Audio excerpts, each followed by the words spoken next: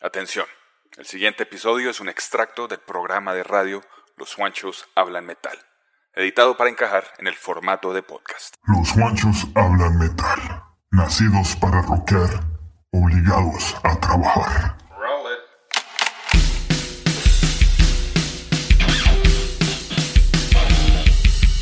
Desde las entrañas del mundo del rock y el metal, acá comienza Los Juanchos Hablan Metal.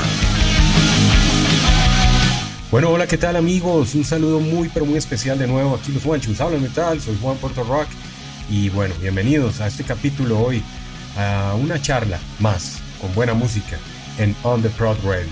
Y para eso pues tengo que saludar a mi partner, a Juancho Dios allá de Washington DC. ¿Qué más, Juancho? ¿Cómo van todas las cosas? ¿Qué tenemos para hoy, hermano? Bueno, mi hermano, hoy tenemos un programa súper interesante y este es un tema que es de mis favoritos para debatir, para investigar.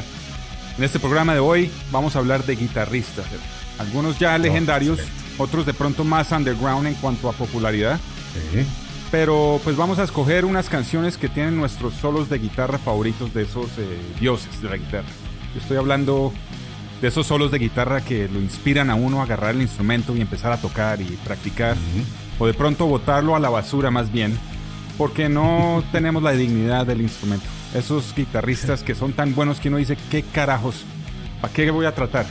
¿Sí me entiende? Sí, ni para qué lo intento. Sí. Ni para qué lo intento. O sea, no, yo no soy nadie, definitivamente. Exacto. Muchos de estos que escogí hoy son de esos que me hicieron llorar.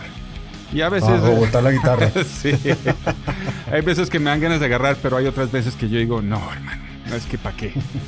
En todo caso, así vamos a tener un programa muy variado en cuanto a estilos musicales se refiere. Y pues yo creo que hoy hagámoslo como una batalla, hermano. Un enfrentamiento entre sus selecciones contra las mías. Una batalla de guitarristas. Bueno, me parece excelente. Me parece súper bien. Pero ¿sabe qué le propongo entonces? Que nosotros no seamos los que demos la puntuación, pues. O no seamos los jurados que sean ustedes, los que están del otro lado escuchando este capítulo de Los Juanchos Hablan Metal. Entonces lo que vamos a hacer entonces, la dinámica es la siguiente. Ahí está el chat también en Facebook para que ingresen, ahí pueden hablar, pueden dar sus comentarios del programa y pues nos van a hacer llegar de alguna u otra manera en diferentes plataformas pues su votación. Que sean ustedes los que digan cuál de estos solos son los mejores. Difícil, se los digo de entrada, muy complicado. Sí. Pero bueno, tendrán que escoger ustedes los mejores.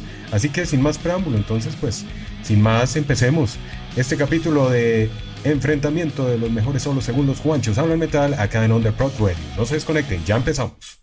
Estás escuchando Los Juanchos Hablan Metal. Ok, hermano. Entonces, para empezar este programa bien, voy a escoger uno de mis guitarristas favoritos, obviamente. Él es el maestro Richie Kotzen. Sabía que iba usted a tener en este especial de solos al maestro Richie Kotzen. Claro. Sabía. Lo descubrí con Poison cuando reemplazó a CeCe DeVille en el álbum Native Tongue de 1994, que es un álbum excelente. Me gustó inmediatamente, pero fue gracias a esta canción a seguir que de verdad me dejó boquiabierto. Yo jamás había escuchado este estilo de guitarra, especialmente en una canción de blues.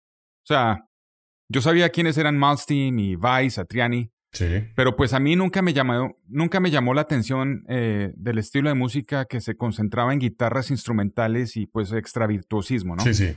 Kotzen obviamente salió de Sharp Note Records, que creo que se especializaban en guitarristas virtuosos. De ahí salieron Marty Friedman, Greg Howe, Jason Becker, mejor dicho, lo mejor de lo mejor. Pero pues yo además de escuchar metal y hard rock, yo soy un amante empedernido del blues. Así que cuando escucho las raíces del blues en fusión con el hard rock o metal, pues ahí caigo. Y eso es lo que tiene Richie Kotzen en sus influencias. Eso me llama más la atención que digamos una canción al estilo Malmsteen que mezcla música clásica con metal, ¿sí me entiende? Sí. Escuchemos la canción y hablamos de ella. Del álbum de 1990, Fever Dream. Aquí está el maestro Richie Kotzen con Things Remembered Never Die. En Los Juanchos Hablan Metal.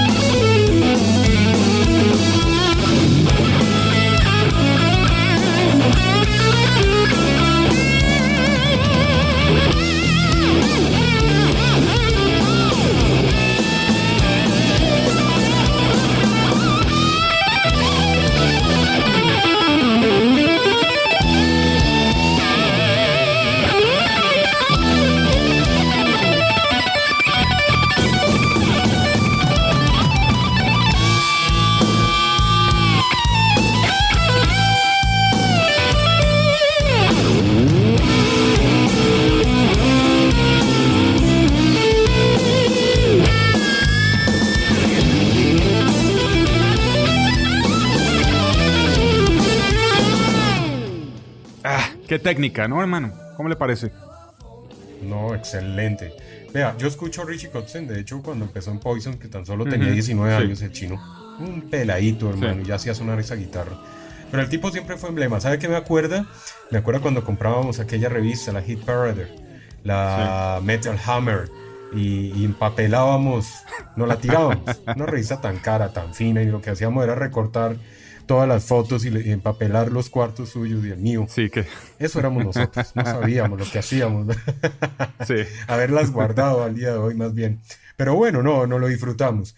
Entonces, me acuerdo que había una portada de la Guitarra en esa época donde el tipo parecía un dios de la guitarra, sin duda. Sí, sí. El tipo salía con su guitarra ahí y era la portada de esa revista en ese momento, y estamos hablando más o menos del año 92 aproximadamente, que el hombre ya tenía ahí su sexapil ahí en la revista Guitar.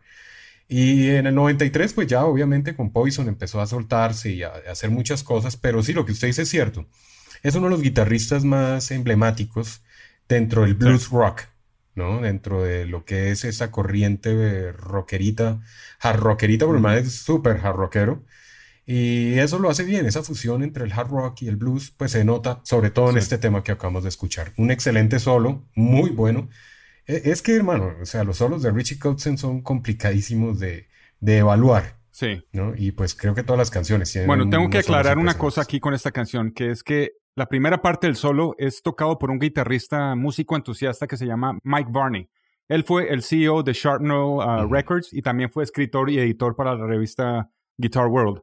No sé por qué le dio campo Richie Kotzen para tocar, pero pues la primera parte de la guitarra, del solo de guitarra, es excelente. Pero cuando llega la parte de Richie Kotzen, hermano, esa fue la primera vez que yo escuché la técnica de legato y lo que llaman sweep picking, ¿no? Obviamente yo no tenía idea cómo describir ese estilo en esa época, y pues desde entonces, desde ese solo, me volví fan número 1 de Kotzen.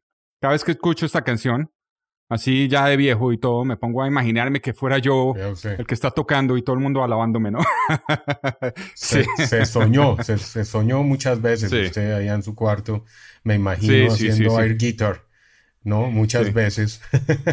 Jurándose Richie Kotzen, pero bueno, eso está bien porque eso hace que usted hoy en día tenga alguna técnica de Richie Kotzen, No, qué carajos, nunca llegué a ningún lado, hermano. Eso es, bueno, en fin, pero se las gozó, que es lo importante. Pues hermano, yo lo voy a enfrentar a otro gran guitarrista. De pronto no es como tal un guitarrista solo, pues sí. Su carrera no es como solista, ha sido la carrera con una banda buenísima, que entre otras cosas está muy olvidada, a mi punto de vista. Es una banda que la tienen por ahí tirada, hermano. Y acá tristemente en Colombia vinieron y no hubo muy buena acogida de público. Yo he tenido la oportunidad de verlos 2 veces en vivo. Excelente la puesta en escena aún.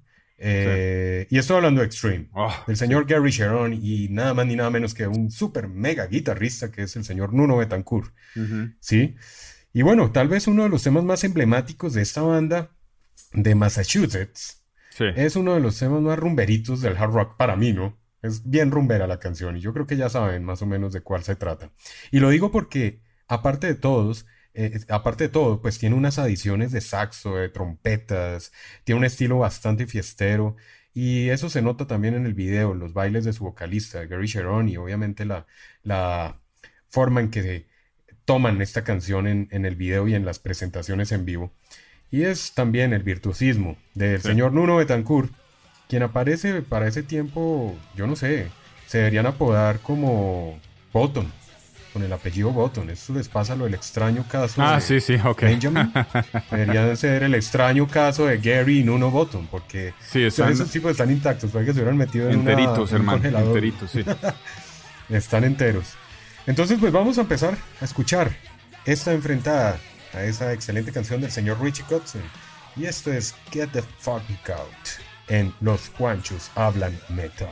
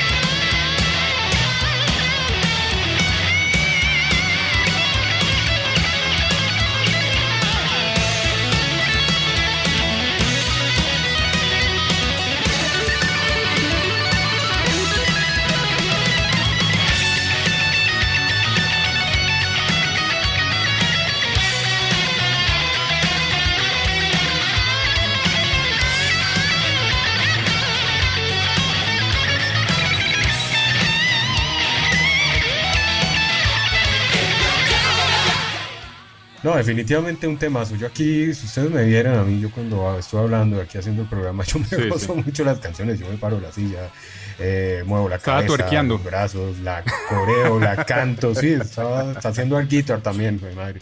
Bueno, esa es la idea, gozarse la música. Yo parezco muy chiquito todavía. Así como usted dice, me estaba creyendo Gary Sharon acá en el estudio. Bueno, súper bien. Bueno, no, hablando en serio, este es un tema que cuenta con la colaboración inclusive de un gran guitarrista y teclista. No sé si usted lo ha escuchado hablar, es compositor también, es un canadiense llamado Pat Travers.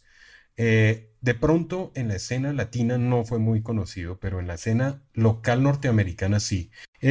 Como hoy en día, pues es un gran guitarrista, obviamente esos grandes guitarristas que han quedado un poquito en el olvido, ¿no? Pudo participar acá, imagínese, en una excelente canción. Pero yo creo que lo que hace este tema es ese solo y esas guitarras, ese riff de la canción, hermano. Es algo único en el estilo único también del señor Nuno Bettencourt de Extreme. Sí. Yo no sé si ustedes están de acuerdo conmigo o no, pero Extreme, para hacer una banda de hard rock, prácticamente, tiene un estilo diferente a todas. Sí, yo estoy de acuerdo. Totalmente salido del común. Y es debido a su guitarrista. Además que es uno solo, ¿no? La banda solo tiene un guitarrista, que es Nuno. Sí, yo escuché hablar a Nuno una vez de su estilo como guitarrista. Y él sí hizo referencia al hecho que cuando un guitarrista líder toca en una banda de 4 piezas y no tiene guitarrista rítmico y pues obviamente es talentoso como él, pues ellos tienen que hacer el trabajo de 2. O sea, tienen que rellenar los espacios con acordes y riffs para darle ritmo y percusión a la guitarra al mismo tiempo. Eso a mí siempre se me hizo muy interesante.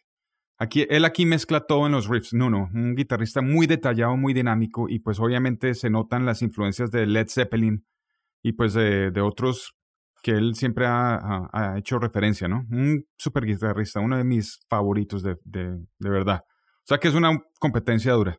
Entonces, bueno, pues ahí está ese gran solo. Este video de esa canción, entre otras cosas, ahí como dato curioso, les cuento que fue dirigido por el señor que dirigió la película, la tercera parte de la secuela de Highlander, la de Final Dimension. Una película malísima.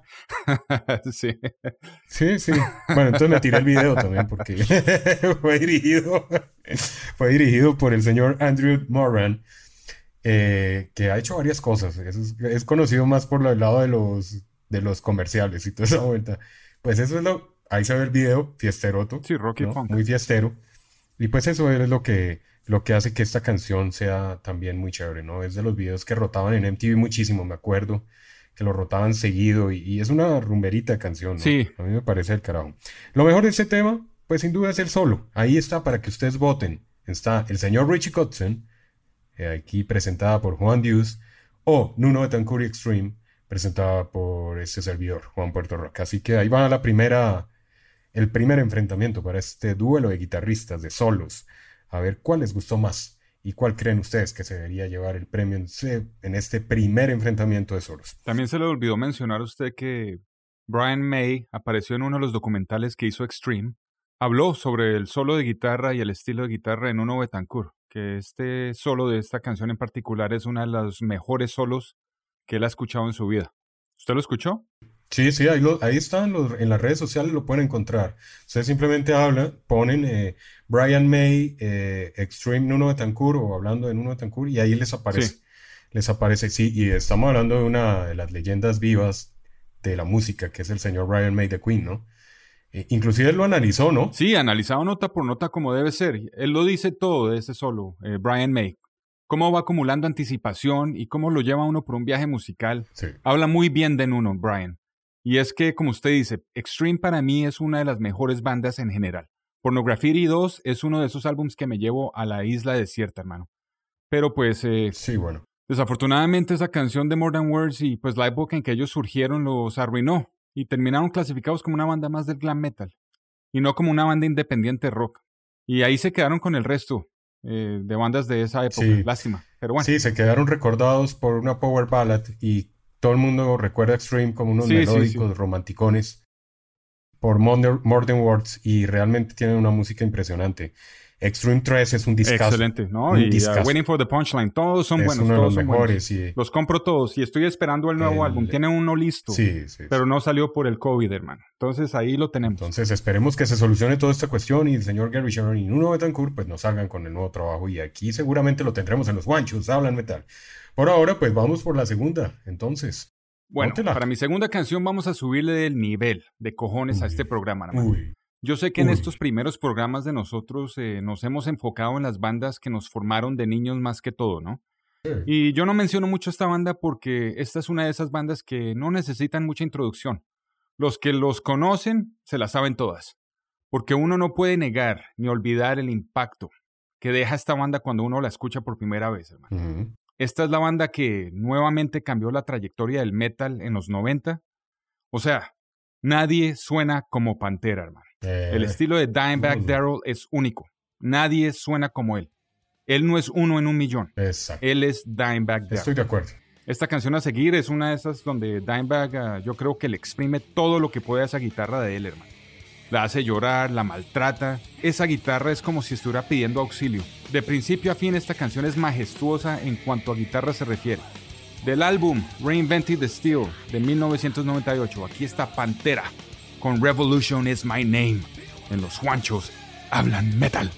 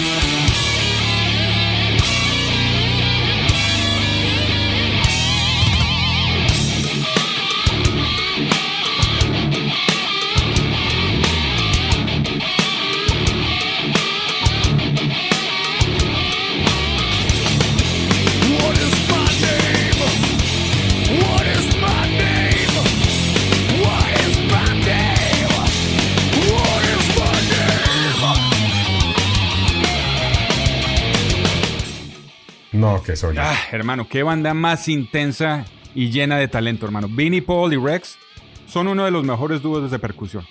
Yo creo que muchos artistas al escuchar el cambio de estilo o la forma en que se reinventaron ellos, o sea, Pantera, con la llegada de Phil Anselmo y el álbum Cowboys from Hell, se cuajaron, hermano. Los primeros álbumes de ellos eran un toque más glam, al estilo Rat, en los 80. ¿Usted sabía que en una entrevista Phil Anselmo dice que las raíces de ellos eran puro glam y hard rock, ¿no? Sí. Esas eran sus raíces. Pero es que, hermano, Anselmo, ese man es la definición de testosterona, hermano. Ese man lo saluda a usted, hermano, y ese candado que usted ha tratado de cerrar toda su vida, hermano. Sí, que nunca me ha cerrado. El man le da la mano y al otro día usted tiene la barba completa, hermano, porque ese man suda testosterona. Ese es un monstruo, ese man. Y si saluda a su mujer de beso en la mejilla, ella amanece con bigote y las cejas unidas también, hermano. Me imagino. ¿Sí me entiende? Me imagino, sí. El tipo tiene pura pinta de marine, pues, de esos... Sí, ese es un monstruo, hermano. Y pues Anselmo y Dimebag se complementan muy bien. Es una super banda, una de mis favoritas. Pantera no se puede negar. Sí. Entonces, pues ahí está. Lástima, ¿no? Lástima ya. Los dos hermanos, uno de los dos. Eso es algo increíble. Sí. Que a estas alturas ya no estén ninguno de los dos hermanos. Y pues es una gran pérdida para la música. Pantera era emblema y sigue siendo un emblema. Bueno, quedó catalogado como uno de los íconos, ¿no? De esa fuerza del metal. Y bueno, pues así se recordará siempre. Y qué mejor que usted lo trajo aquí a cotación, ¿no? Sí. Tenemos que hacerle un especial a Pantera un día de estos bien hecho. Porque esa banda vale la pena. Aunque pues la gente, a los que les gusta, hermano. Y pues a los que no les gusta, pues hay que introducirlos, yo creo, ¿no? Al parecer...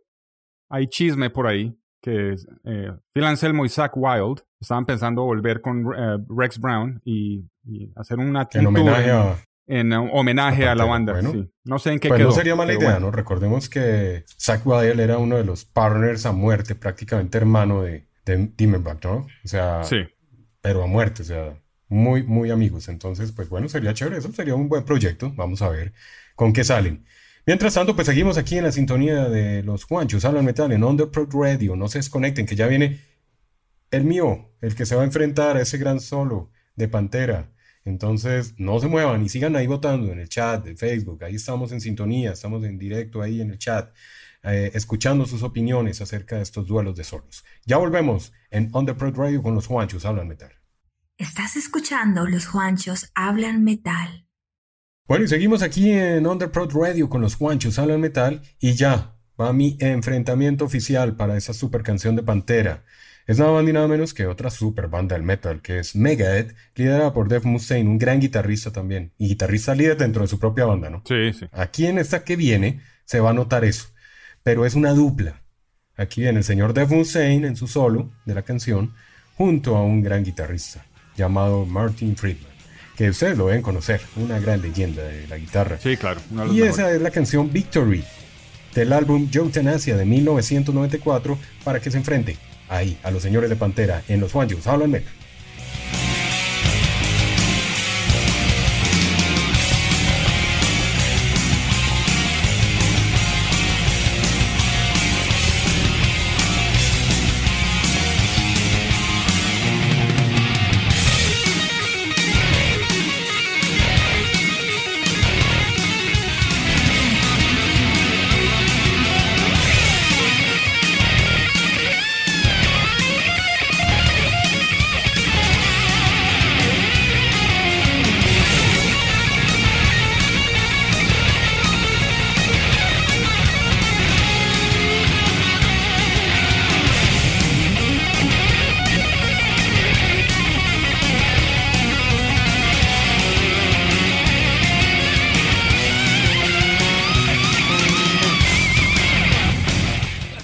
No, una dupla de solos muy violenta canción, la sí. que hacen estos dos grandes guitarristas. Ambos son buenos guitarristas, no hay cómo escoger ahí.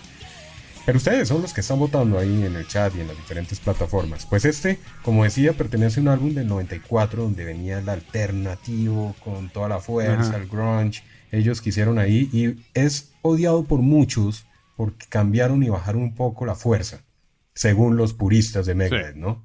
Ahí como que suavizaron un poco la cuestión. Y es que resulta, según lo que dicen las lenguas por ahí del rock y el chisme de rockero, es que fue un álbum donde Dave Mustaine soltó un poco las riendas de la banda y dejó que los demás integrantes de la banda pues hicieran también parte de la producción y de la composición. No les gustó mucho a muchas porque, pues como decía, suavizaron un poco el estilo, pero quedó catalogado en la 4ª posición de la Billboard como un excelente álbum. En 30 minutos en Canadá logró disco de oro y hasta la fecha se han vendido aproximadamente 2 millones de copias solamente en Norteamérica. Entonces un álbum que fue muy bien recibido, criticado un poco, pero fue muy bien recibido. Este álbum en especial tiene la particularidad de que tiene un gran productor detrás, y es el señor Max Norman, que para que sepan más o menos los que no conocen así o no indagan mucho sobre los productores, pues les cuento que este productor fue el encargado de hacer 4 grandes álbums del señor Ozzy Osbourne. Entonces, pues en ese orden de ideas, digamos que ahí estaba el señor Ozzy pintado con este gran productor y pues fue uno de los que ayudó y colaboró en la producción del Euthanasia. Euthanasia, un nombre bastante controversial. Youth, pues obviamente haciéndole alusión a juventud, y Thanasia, pues ya se podrán imaginar por qué, por aquella cuestión de eutanasia. Ellos lo que querían hacer era denotar que la juventud los estaba enterrando de alguna otra manera, que estaban pasando y atravesando una época de cambios en la juventud, donde la juventud estaba matando muchas cosas. No sé si hacían alusión de pronto al cambio musical que estaba teniendo en ese momento el rock, puede ser, y que estaban dejando rezagados a muchos. Entonces decidieron salir con Euthanasia, ¿no? Y eso fue la que hizo que esta canción fuera el cierre prácticamente de ese gran álbum. Y ahí estaban los solos de estos grandes maestros también de la guitarra. Y es donde usted dice, uno ve esto, ahí hay un video en las redes sociales que salen en vivo. No tiene video oficial la canción, pero salen en vivo. Y ver esa majestuosidad de estos dos tocando a dupla, pues se soltaba el uno y ya entraba el otro, que es donde usted dice que uno bota la guitarra. En ese momento yo boté la guitarra. boté bajo, batería, boté todo. Porque es que ahí es donde uno dice no sirvo para ninguno de los instrumentos. Sí. Y eso era lo que traía. Entonces, ahí estaba el enfrentamiento. Ahí van dos duelos ya. Van dos enfrentados en este capítulo de Los Juanchos Hablan Metal. Este es un solo violento, muy buena selección. Y esta para mí es una de las mejores alineaciones de la banda en su historia. Lo que más me impactó a mí de la biografía de Megadeth es que Dave Mustaine escogió a Marty Friedman como guitarrista y después de escuchar el álbum de Cacophony y de Dragon Force. O sea, el man sabía con quién iba a tocar. Pero después de una ronda de rehabilitación, cuando estaban trabajando en el álbum de Rust in Peace, llegó Mustaine nuevamente sobrio al estudio a trabajar y escuchó de nuevo a Marty Friedman tocar y se deprimió tanto, Mustaine, que terminó volviendo a caer en las drogas. Se sintió él que no era lo suficientemente bueno para tocar con Friedman. Eso tiene mucho que decir del talento de Friedman y pues obviamente es excelente, Mustaine, además ¿no? que el bajo, ¿no? Sí, claro, obvio. Siempre. El bajo. Vamos a ver si hacemos un especial de bajistas también aquí en Los Juanchos Hablan Metal, y creo que hay muchas canciones que tienen unos bajos relevantes, y esta es una de esas. Okay. Aunque hoy estamos hablando de los guitarristas, entonces pues no voy a indagar mucho ahí en el bajo, pero pues creo que todo hace parte de un buen conjunto para esta excelente canción. Okay. Vamos con su tercera entonces, envíela para ver con qué le salgo yo, a ver con qué puedo rematarle a usted este duelo. Y para terminar, ya lo mencionamos hoy, vamos a seguir con un super guitarrista que también ha dejado una buena legacía en el mundo del metal con su contribución como solista y también con la superbanda y leyenda Ozzy Osbourne. Este es el viejo Zakk Wylde con su banda Black Label Society. El estilo de él es único y me gusta bastante su estilo. Algunos guitarristas y fans se quejan que él usa mucho el truquito ese de pinch harmonics, o sea, que pellizca las cuerdas para sacarle ese efecto armónico. Y lo hace. Y lo hace siempre, me gusta. A mí, entre más la meta, más me gusta. Entonces, el álbum a seguir, o la canción a seguir, del álbum Stronger Than Death del 2000, aquí está Black Label Society con 13 Years of Grief. En Los Juanchos Hablan Metal.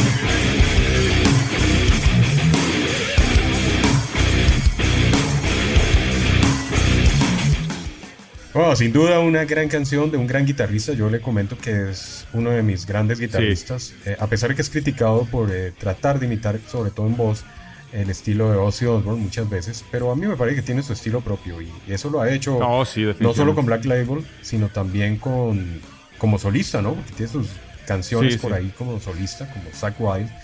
Y esas en particular me encantan, hermano. Me encantan. Su carrera. Sí, eso es un buen álbum. Su carrera como solista ha sido muy bueno, igual que toda la cantidad de años que duró acompañando a Ozzy, que inclusive Ozzy otra vez lo tiene ahí. No ha podido olvidarlo, hermano. No ha podido. Otra vez lo está llamando ahí para que esté al lado de él. Porque realmente yo creo que ha sido de los más grandes guitarristas, sin desmeritar a los demás, ¿no? Porque las alineaciones de Ozzy Osbourne siempre han sido unos músicos impresionantes. Para mí es el mejor. Pero yo creo que la imagen fue él. Sí. La imagen fue él. Para mí él fue el mejor. O sea, lo que uno más recuerda de la carrera de Ozzy Osbourne es a Zakk Wylde, ¿no? Entonces ahí como que después lo reemplazó, o bueno, no sé, llegó el señor Good G a la alineación de Ozzy Osbourne por ahí en el 2010, pero ahí lo extraña. No puede dejar al niño Wilde ahí, entonces lo está llamando de nuevo. Vamos a ver con qué salen. De hecho tiene colaboraciones ahí en el último álbum del señor Ozzy, el señor Zakk Wylde. Muy buena, hermano. Muy buena. Este álbum es, hermano, brutal. Este estilo de metal que él toca creo que es categorizado como groove metal. Es uno de mis géneros favoritos. Este solo lo escogí porque me encanta que cuando empieza el solo, lo agarra a uno y empieza la repetición, ¿no? Y mientras está tocando eso, lo empieza a repetir, ese solo empieza a convertirse en un riff de guitarra, hermano. Y llega Zakk Wylde y empieza a tocar un solo encima del solo. ¿Sí me entiende? Y eso hace que la canción tenga una dinámica muy, muy bacana. Es una canción muy inspirada. Y Black Label Society es una de las mejores bandas que ha salido de los contemporáneas, 2000, ¿no? digámoslo. Sí, contemporánea. Nueva, para nosotros es nueva. Sí, Yo siempre he dicho que todo lo que sea del 2000 para acá para mí es nuevo. Exactamente. Pero realmente estamos hablando de hace 20 años, ¿no? Ya igual es leyenda. Por ahí he hecho también colaboraciones, por ahí con el señor Corey Taylor. En su disco en solitario, por ahí tuvo una colaboración el señor Corey Taylor en una de sus canciones. Uh-huh.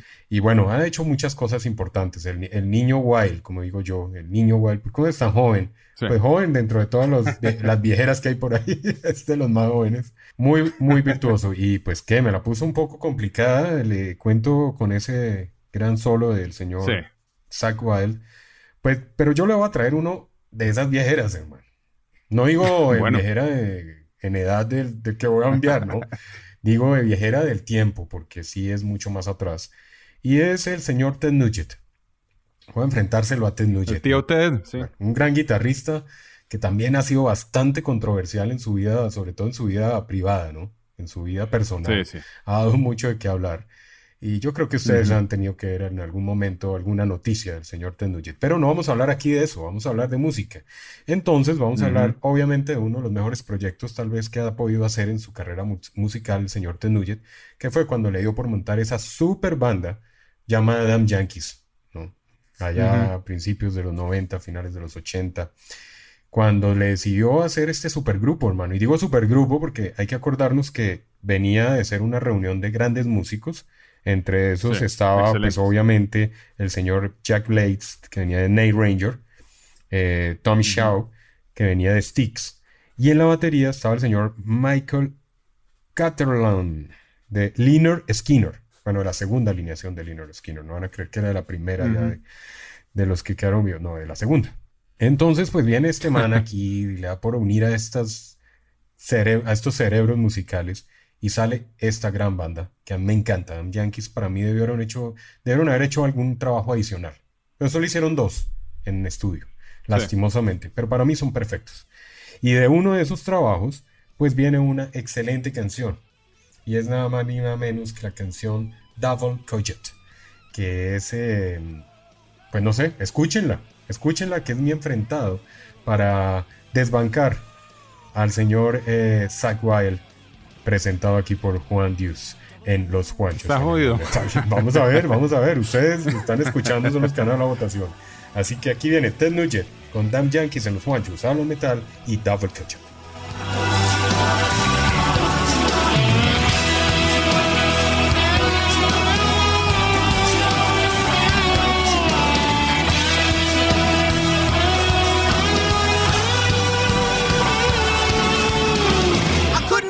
Somebody said you was out on the road with another band.